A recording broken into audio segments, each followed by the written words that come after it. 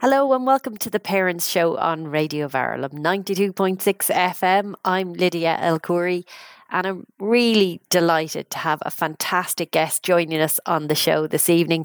It's Rebecca Jackson, who is the founder and CEO, I'm going to call you, Rebecca, of RJ Academy at the Performing Arts School. Rebecca, thanks a million for joining us on the Parents Show. Hey. Now, tell us a little bit about yourself. You have a very interesting story for all our parents to hear, and I'm dying to talk to you about it. So I kind of live a very busy mum life, as all mums and dads do. I've got a 6-year-old boy, and a 4-year-old just turned 4 boy, and I've also got an 18-year-old stepdaughter, although she kind of keeps herself to herself and sorts herself out now. And we live quite a hectic life. My husband runs his own business. I run my own business. So kind of juggling all plates, as all parents do. And I was just desperate for one more baby. I really wanted a daughter of my own. Obviously, I've got my stepdaughter, but she's got her own mum. And I just wanted a daughter of my own to add to the family. So we sort of, myself and my husband were trying for 2 years. And we kind of thought that when December came, if nothing had happened, the end of the year, that was going to be it. We weren't going to try anymore. And then just like a kind of miracle, really, I did fall pregnant in December of the year just gone, 2021. So yeah, I was literally over the moon because I did not think it was going to happen. And I was really, really excited to have fallen pregnant. And I knew that this was going to be my last baby. And I thought, I'm going to just have the most beautiful pregnancy. I'm going to make the most of it and do all the things that I didn't do before. And it's going to be stress-free because I've done it all before and I know what I'm doing. And that was kind of my view of it. And then things started to change when I started to feel very, very poorly, which I'd never, ever had in any of my pregnancies. I was somebody that just worked right up until my due date, went back to work 6 weeks later, never had a day off, and I couldn't understand why I was so poorly to the point that I couldn't get off the sofa. I was doing COVID tests like every day. Is it COVID? What's wrong with me? So I decided to book in for an early scan, which I'd never done before. And all the way through, my brother-in-law kept joking, thinking he was funny, saying, "Oh, you're going to be having twins. That's why you're so unwell." And of course, I was like, no, I'm not going to have twins. There's no twins in the family. And I went along for my early scan at 8 weeks, and there were 2 sacs and there were 2 babies, and it was twins. And it was just like something you see in the movie, really, the way it had come about, because I'd said to the sonographer or the midwife, "Oh, my brother-in-law keeps saying it's twins." And she was like, "Oh, that's just an old wives' tale that you feel worse with twins." Then she put the thing on and she just screamed because there it was. It was just so surreal how it all happened. Amazing. Yeah, so that was pretty crazy. And it was really strange because I burst into tears and I was just really overwhelmed, but it wasn't like, as selfish as it sounds, it wasn't happy tears. So obviously some people finding out and discovering they were having twins would have been like amazing, but it was just a shock. And I sort of left, I think I was just sobbing on the bed going, what am I going to do? I'm going to have to quit my job, and how am I going to cope, just in front of the midwife, which was really embarrassing. And when we left the scan room, myself and my husband sat in the car for about an hour, just in pure silence. Like, so many things were running through our minds. A lot to absorb. Yeah. And, there's no twins in either family. So it was just a shock. And then obviously I started telling people, like my close family, mum, dad, and brothers and sisters, and everyone was in shock. And I just kind of never really been an anxious person, but I just could not control my emotions. And for like the 2 weeks after finding out, I was waking up at 5 a.m. sobbing. I didn't really know why. I couldn't get my head around, how am I going to cope with this? How is this going to fit in my life? But more so, what concerned me was, how am I going to carry twins as far as I can? That was how is my body going to cope with this? Because I'm lockdown, like a lot of us, I felt there was two people in lockdown, those that got fit and got healthy and those that sat eating biscuits during homeschooling, and I was the eating biscuits one. So I thought, I've got a bit of weight on me that I shouldn't have. And I'm 35, which isn't old, but it's an older kind of mum in medical terms, even though I don't think it is. So I just couldn't get my head around how am I going to carry these, and I need to carry them as far as I can because I know lots of people that have had twins early and complications have gone wrong. So that was kind of my initial anxiety. So I booked another scan for just before 12 weeks. And then I had my NHS scan sort of a couple of days after that. So I went for my 12-week scan and everything was fine. So I decided to tell people that I was pregnant, go public with it, tell all my students at my performing arts school, the parents, because I felt pressure, really, because I felt like I wasn't quite on top of my game because I was ill. And normally I've always waited until that screening test, 12 weeks, to tell people. And I told everyone. And that was a nice moment. Everyone, was happy and excited, although lots of people were like, oh my gosh, But then 2 days later, everything just changed because I went for my screening test. And that was where we found out some really kind of shocking and sort of scary news, really, at the official screening test, which was the NHS one. And I really appreciate you sharing this with us, Rebecca, and for all your honesty. It must be really hard to talk about it.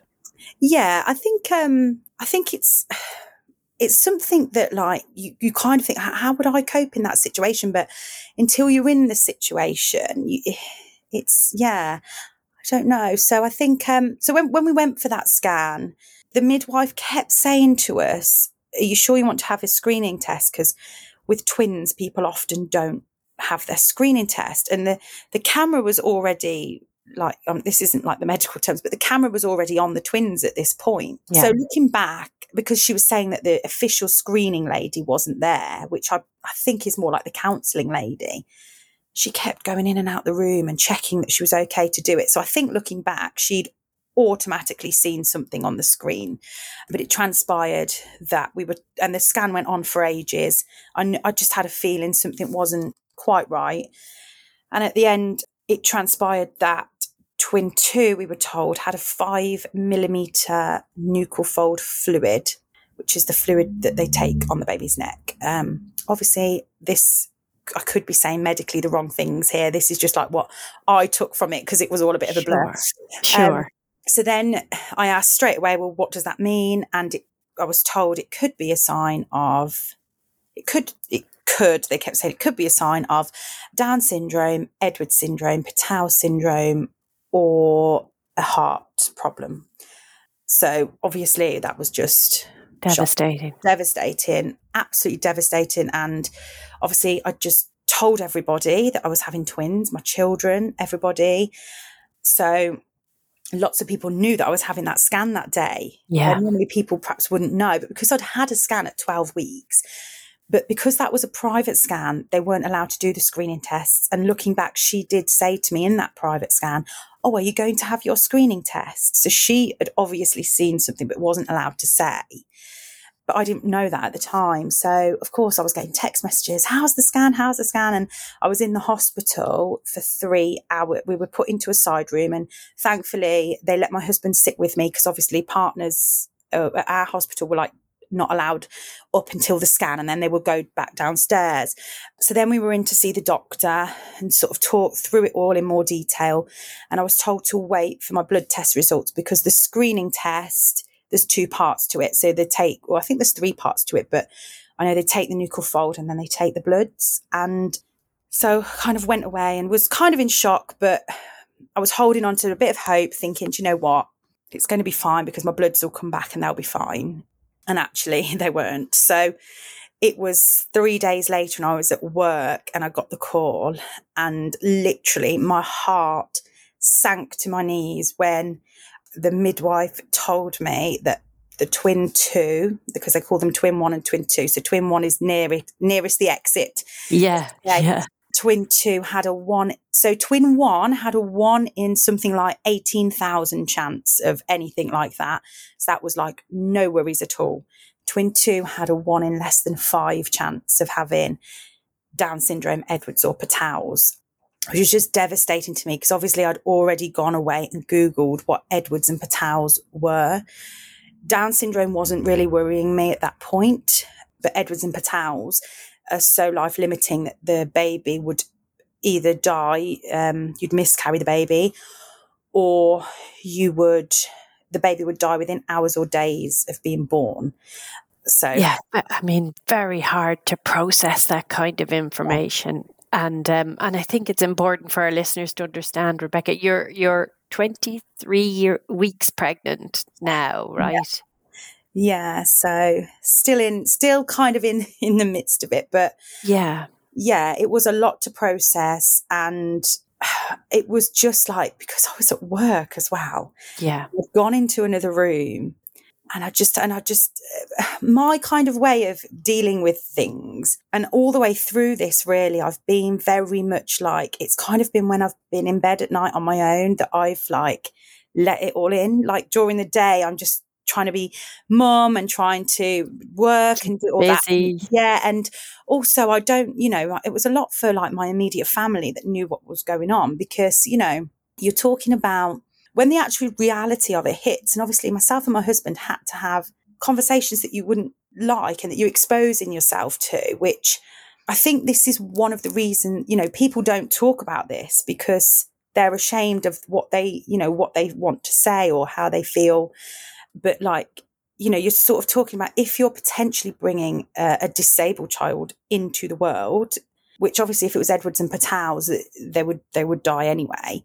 But there's so many different levels of disability, isn't it? And it's just like, it's the sheer kind of like shock of that and kind of getting your head around, okay, this child might be disabled, might have a heart problem, but actually there's 1 in less than 5 chance that this child might have Down syndrome, Edwards or Patau's. And it was just a shock. And I think both myself and my husband, our immediate priority were the children that were already here living on Earth.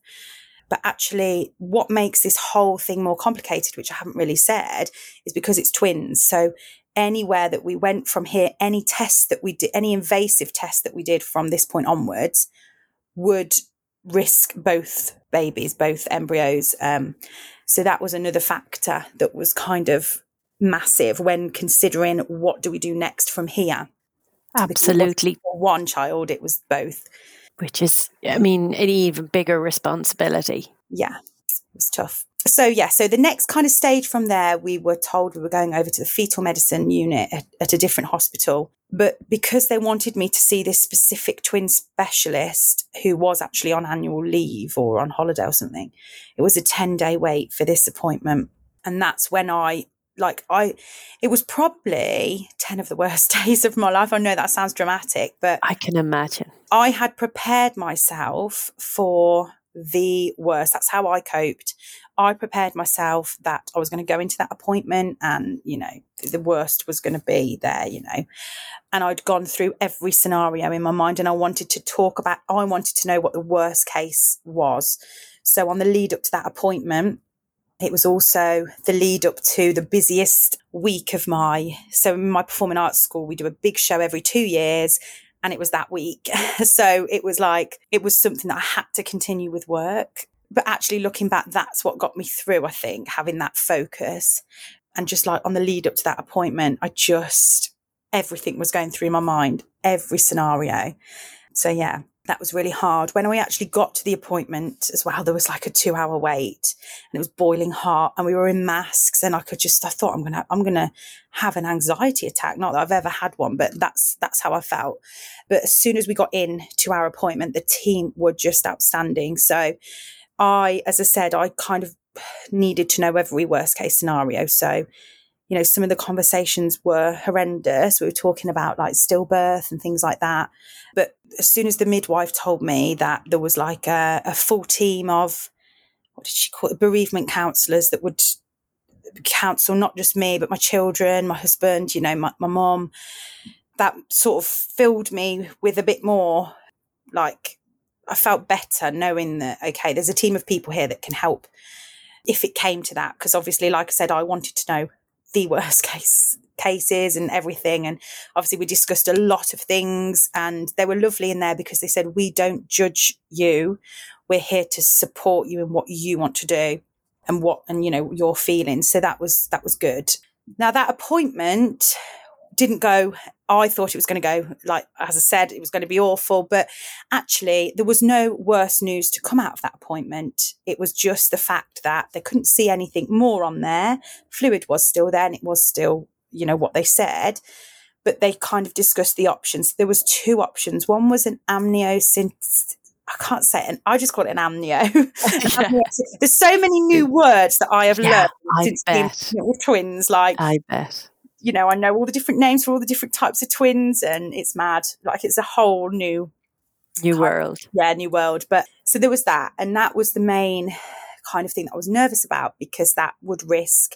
So what the lady said was, a normal person that had that, say it was like it would be like 3 times more the risk with twins of miscarriage, and they would put the needle into both sacs basically. But I felt like myself, so we provisionally booked that appointment, even though I was really worried about it. And I just couldn't think, well, what happens if the worst happens to both babies and we lose them both? And it's a massive decision. Yeah.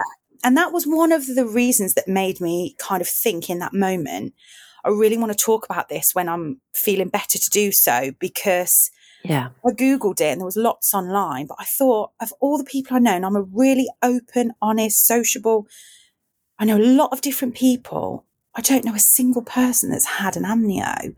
There must be more people out there, but obviously people don't talk about it because there is an element of being judged, you know, because probably, I think I always said before, oh, if I had a screening test and it came back bad, I wouldn't have the next test anyway because it risks a miscarriage. That's what I would say. But now I'm in the position, and, you know, like I said earlier, like, my priority was my 3 children, like my 2 young sons and my stepdaughter. And if something was going to be wrong, where perhaps the baby would die within hours of being born, I had to be able to prepare my children for that.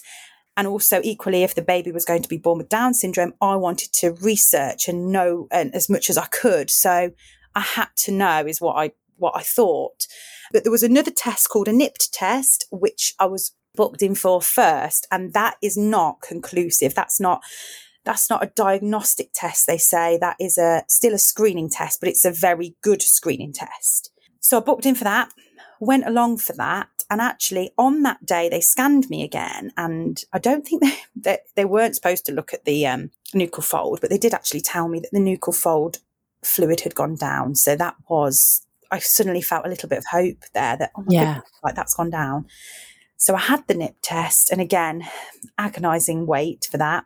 And I knew that if that came back high risk, that was it. I was having that amnio test. And like a miracle, again, it felt like a miracle, that came back low risk. So it was just like, I could not believe that had come back low risk. And from there, we made the decision not to go ahead then with the amnio. And because I'm still having lots of appointments because they're still looking at the heart. They can't get the heart because baby number 2 is a pain in the bum and won't get into the position that they need to get. So I've had 3 separate anomaly tests trying to find this part of the heart that they can't see. Yeah. But every time I go for the appointment, the specialist does remind me that obviously that test that I had was not conclusive. So, you know, there could still be a chance. But I did speak to the midwife just 2 days ago at the last appointment. And I did say, you know, if it was Edwards and Patels, would you be able to see it? And she said, if it was Edwards and Patels, we would. The baby would be covered in fluid and it looked like almost like a halo on top of the baby's head. Down syndrome, she wouldn't always be able to pick that up. There are certain markers. And obviously we haven't seen any of the markers yet. Otherwise we would have told you. Yeah. But there's always that worry in the back of my mind, I think. Of course. And I think so much kind of trauma has gone on. I mean, I can't really describe how it felt, so I probably haven't done a very good job of just describing. And I think as in a marriage as well, obviously you have different opinions about things. So one example was when we were discussing, like, you know, if the baby had Edwards or Patels, you know, lots of people would terminate the baby because the baby could potentially not, well, would die within hours or days. Or some people may choose to carry the baby, then you might stillbirth it, or you'll have it and then the baby will die after a few days. And obviously you've got difference of opinions, because one of us would say, well, actually, it's cruel to the child to bring the child into the world if it's just going to suffer for a few hours and then die, just because one of us wants to see and hold the baby. That's not fair on the baby. Or then the next day we might change our mind and say, well, actually, it's not fair. So it's just kind of like there's so much going through your mind, and the conversations that you're having in the early hours of the morning as a couple. Yeah. And you sort of get up the next day and you paint the smile on for the kids and get the kids ready and get them out the door. And so it was just a whirlwind, really. From the moment we found out it was twins, it was just a whirlwind. And conversations you never in a million years thought you'd be having, or decisions, or even you know, kind of thoughts that you never thought you'd be having. And Rebecca, so you're 23 weeks pregnant, and you're doing something brilliant. You're talking about your experience. You're kindly sharing your experience, which will be great for anybody who's listening who might be have gone through something similar, and can. It's so comforting to hear somebody else has gone through something similar, but you're taking it another step. I'm delighted you're talking to us on the Parents Show, but you're taking it a step further, which is brilliant. Tell us about what you're going to do. So, well, I've always wanted to do a podcast, because I used to be a TV presenter way back when. I'm very open and honest, and I enjoy talking passionately about things. So I've always had that in the back of my mind, but never really had something to talk about, something that I thought was worthwhile. And really, from the moment I found out it was twins, I felt like there are a few things out there. There are a few books and things, but compared to singleton pregnancies, where there's loads of open and honest and funny and real and raw books and podcasts, I felt like with twins, everything that I Googled really was from a medical point of view. There wasn't that real experience in there. Yeah.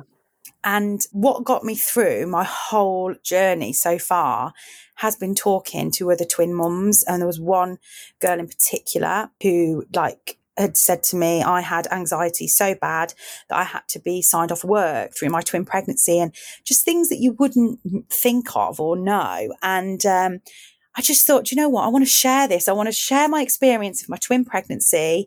I want to share my experience of, you know, all of the complications that I had and what I went through, because I'm only 23 weeks. There could be more to this story, and the birth is, you know, there's going to be more to the birth. There's going to be more. And I want to share the story, but I also want to hear from other people who have been through similar things. So I am launching the podcast. We're starting recording it next week. I can't say the full title because there is an expletive in there. It's Twins is the name of the podcast.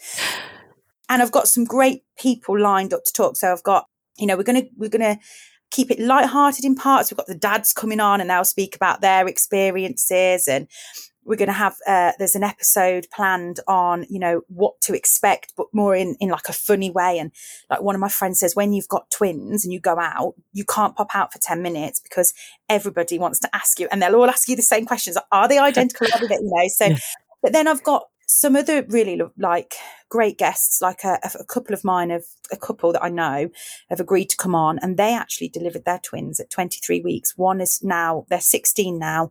One is fully able and one is quite badly disabled. So they're going to share their experience of raising identical twins with those different disabilities. I've got a lady that reached out to me because she saw what I posted on Facebook about my journey. I posted a little bit. I didn't go into too much detail, but she is a singleton parent. She's not had twins, but she's had the amnio and she's had all of the things that I went through. And just hearing from her made me feel like, oh, you know, I'm not alone actually in this journey. So, I mean, I've heard, and so many people have reached out to me, like another lady found out she was having identical twins and actually nearly died because she had blood clots.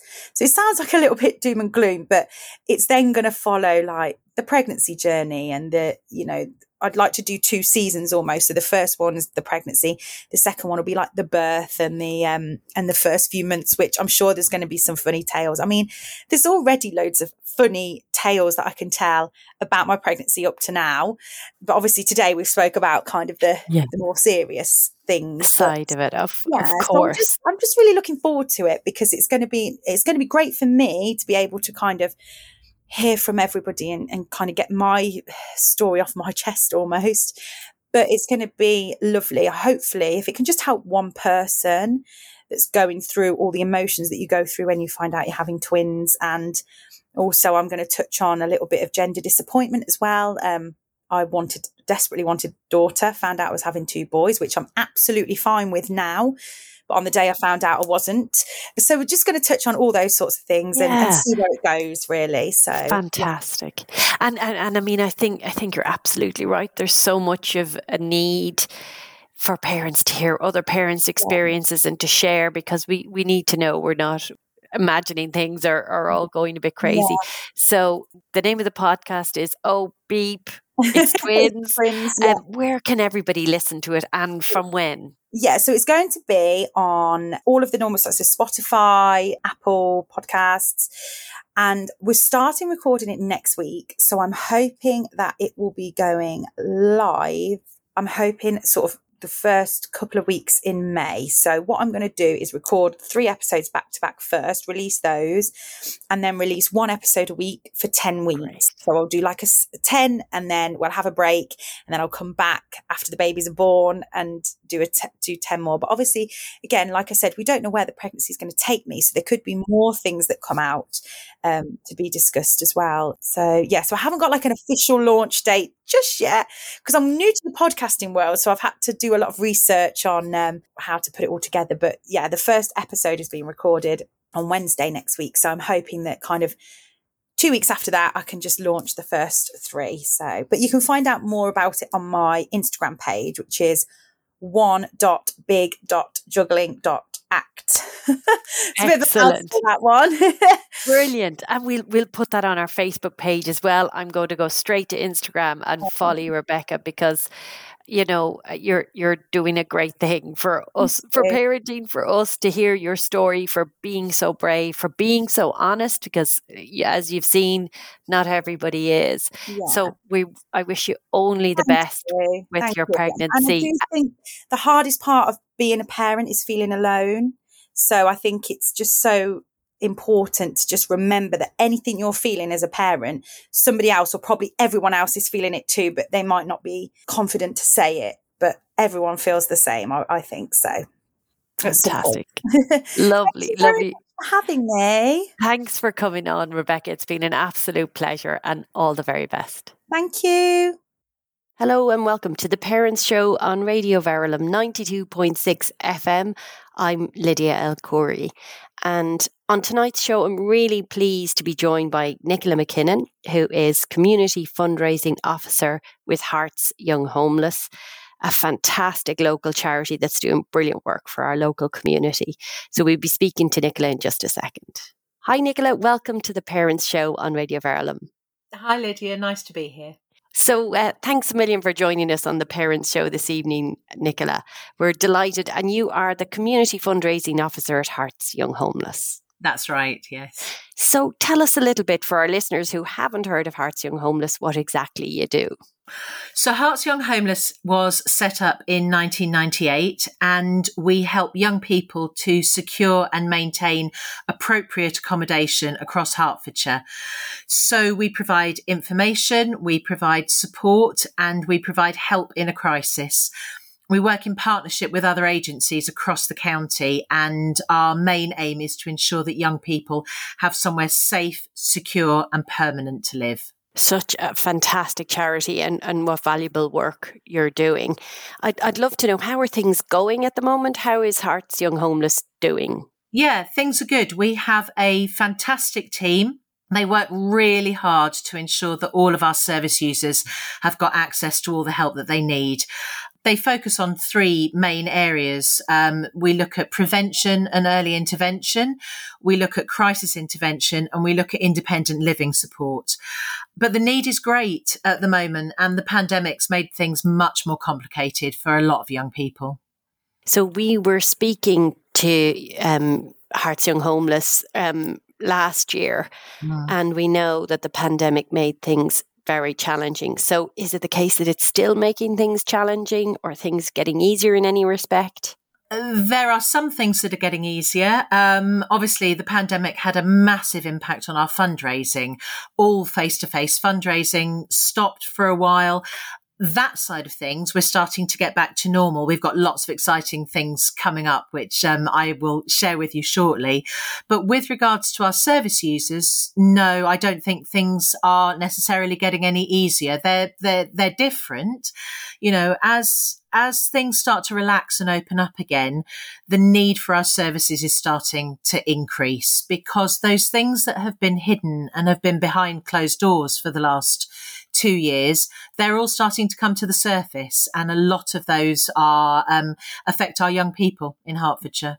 Could you give us any examples of the kind of things that you're seeing to increase homelessness or the need for your services? Yeah, I mean, one of the things that we do is we have a team, a mediation team, and their role is to get together with young people and their parents or carers, and try and help them to learn to resolve their differences.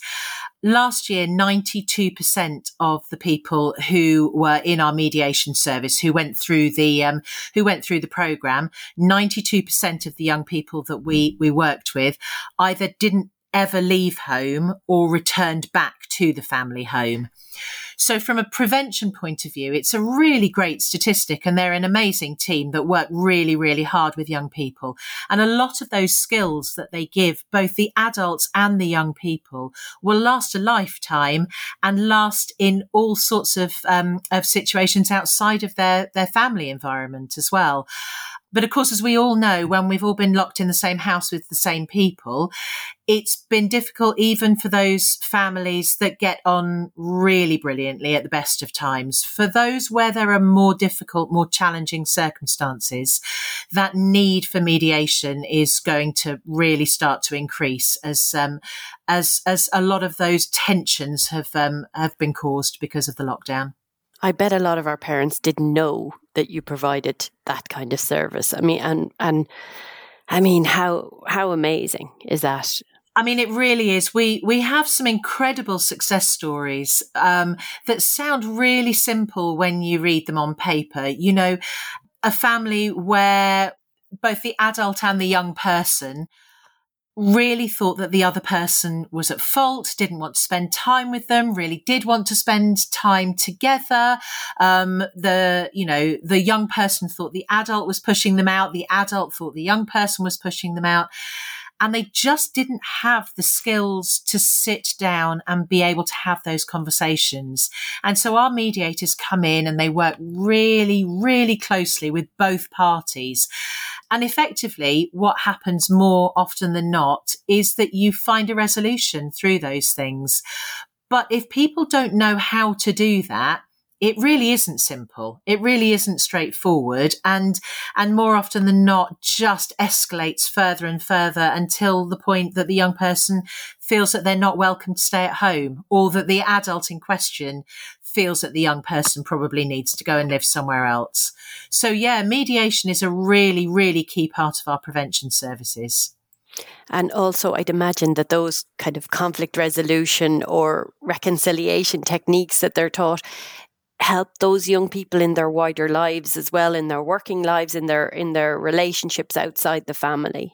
That's exactly it. So you're not just helping them with the immediate crisis. You are hopefully helping them with a long-term change. That means that any risk of homelessness or other life event that comes from left of field, they've got skills and they know how to work with those and hopefully resolve the situation. Yeah. Brilliant. Absolutely brilliant. So we just touched briefly on fundraising, and you are indeed the community fundraising officer. So no small task there. No. How are things going? Yeah, they're good. I joined the charity in November, end of November, start of the Christmas period. So probably about the busiest time for any community fundraiser to be getting involved with the charity. And actually, do you know, it's been really great. The one thing that I would say is that we are a charity that they do seem to understand, even if they've not heard of us before, they very quickly understand what it is that we do. And there's a real warmth towards the charity out there in Hertfordshire. So we're really fortunate. We've got some really great supporters. But we need to raise £420,000 this year to provide all of those services that we offer to young people across Hertfordshire. And I'm always looking for new partners that will help us raise that money for schools, for uniformed groups, for Rotary clubs, or just for individuals that want to get together and organise an event for us. So yeah, it's how long is a piece of string when it comes to community fundraising? Hertfordshire's a big county. So I'm doing my best to get round it, but I'm always happy to hear from people. Brilliant. And that is a considerable sum of money that you need to raise. So so you have your work cut out for you. But But it's such a worthwhile charity. I don't think anybody can fault what you're doing or really not want to support it, and particularly when so much of what you do is prevention. And I think probably our parents are, certainly I wasn't, but I'm sure our parents listening aren't aware of how much and the level of prevention work that you do, because obviously that's the best possible solution rather than having young people on the streets. It absolutely is. I mean, we have an education team who aim to go out to every secondary school in Hertfordshire. And part of what they're doing is spreading the word about who we are and what we do, but they're also aiming to work with young people and make sure that they understand things like budgeting and independent living skills and conflict resolution. So yeah, there's a huge amount that goes into the prevention of homelessness, because let's face it, I think sometimes people want to know how many people we've got off the streets and into accommodation. And the truth of it is that that's just the tip of the iceberg. Rough sleeping is a very, very small percentage of what we classify as homelessness in this country. And what we want to do as a charity is prevent anybody from ever getting to that point. We don't want them sleeping on the streets. We don't want them sofa surfing from one friend's house to another. We want them to be somewhere. We want them to be where every young person is supposed to be. We want them to be in a safe home environment, because that's the bedrock that forms the whole of the basis of the rest of their lives. That's what allows them to stay in education. It's what hopefully allows them to go and find work and then live independently themselves. So yeah, the prevention part of what we do as a charity is huge. It just such a laudable initiative. And I'd like to know about the upcoming initiatives, Nicola. So what have you got in the pipeline? Obviously, you've got a huge amount of money to raise. You're always looking for local partners. So any parents who are listening in who know of potential sources of funding should definitely reach out. But also us as parents, as individuals, what can we do to support your work? Great. Well, we have our very first face-to-face quiz happening since pre-pandemic on the 5th of May. We are using Loretto in St Albans, and we're very grateful to them for loaning us the space of their school hall. We've still got tickets available for that, so you'll find the details on our website. So that's really exciting.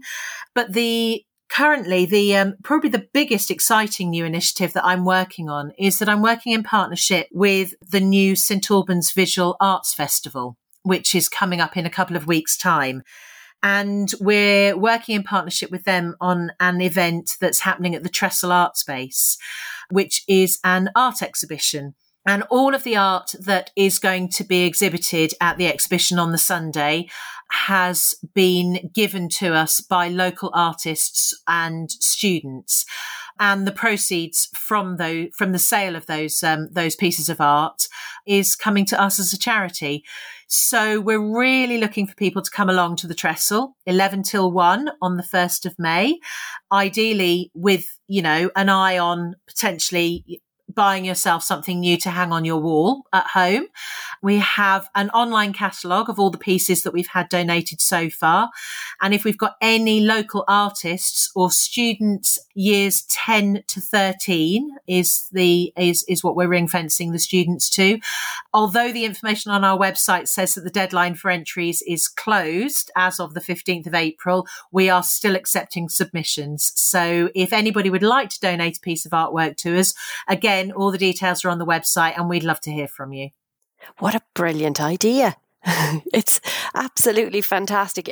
You're pulling the community in, getting people to donate and all the proceeds to HYH. That's great. Yeah, it's something that we've never tried before. And actually, I've worked for a couple of other charities and community, and I've never done anything like this before either. So we're really grateful to, the whole festival itself is being spearheaded by the Collective Gallery in St Albans, and they approached us. So we're, again, it's just community in action that somebody has reached out to us, and then I pull a few bits and pieces together here, and lots and lots of people very generously donate the stuff that they've created, and hopefully we raise some money from it. Brilliant. So any parents listening in, if you've got a child in year 10 to 13 who's a budding artist, this is a great opportunity to showcase your child's work and to raise money for HYH at the same time. And to raise some money. Yeah, the student pieces of art are, it's a competition, and we've had a really brilliant prize of a workshop in London. So a painting workshop with an artist as a prize. So yeah, there'll be a prize for the year 10 to 11 and a prize for the year 12 to 13. So yeah, it would be great to have some students involved. Fantastic. And I'm sure we've got plenty of budding artists in our amazing schools in Harpenden and St Albans. So hopefully you'll be awash with entries. Fabulous. Yeah, so I hope so. So lots of lovely ideas of things that we can support. So now if parents want to keep track of what HYH is doing and support you beyond the 1st of May at the art exhibition, how do they get in touch? There are a couple of ways to get in touch. Probably the easiest thing to do is to follow us on social media. All of the links to social media are on our website. So if you follow us there, it's a really, really great way to support us, to repost things that you see, to share stuff, because it just gets the word out both about the fundraising and about the charity. You can sign up to a regular newsletter on our website. Again, go straight to the website. The details are all there. But what's really, really important is that if you follow us and you can share stuff, it just really, really helps, because in sharing it, you never know when a young person might see the information that is being reposted from other people's social media and when they might benefit from it. So yeah, as much as what I really want is for you all to come and take part in every fundraising event that I organise. Really, the most important thing is that you're sharing the work that we're doing, because there will be young people out there who will see it and will need it. And that's really great. And that kind of amplification can make the world of difference, can't it? It can. We can never underestimate we do know that we get service users who remember us from an education visit that potentially happened in year 8. And that something then happens as they get to that sort of top end of secondary school, that slightly older. Those of us who are parents do know our teenagers are not the easiest at sort of 15, 16. They're trying to find their way in the world. And the number of 15, 16-year-olds who remember that they heard about us when they were in year 8 or 9 and go looking for our telephone number and come to us for help that way. So yeah, it's that awareness that we're here, that awareness of what we do, it's absolutely key to reaching those young people who need us. Great. So the website is www.hyh.org.uk for anybody who doesn't find it through a search engine search. And follow all the social media contacts, amplify to your heart's content, and hopefully that'll support the great work you do, Nicola. That would be absolutely amazing, and yeah, get in touch about the art exhibition or any other ideas. If somebody has something that they are desperate to do as a fundraiser, my job ultimately is to support those people in the community who want to do something to raise money for us, and make sure that you have all the support that you need to do it. So yeah, I'd love to hear from you. Brilliant. Nicola McKinnon from Herts Young Homeless, thanks a million for joining us on The Parents Show. Thanks, Lydia.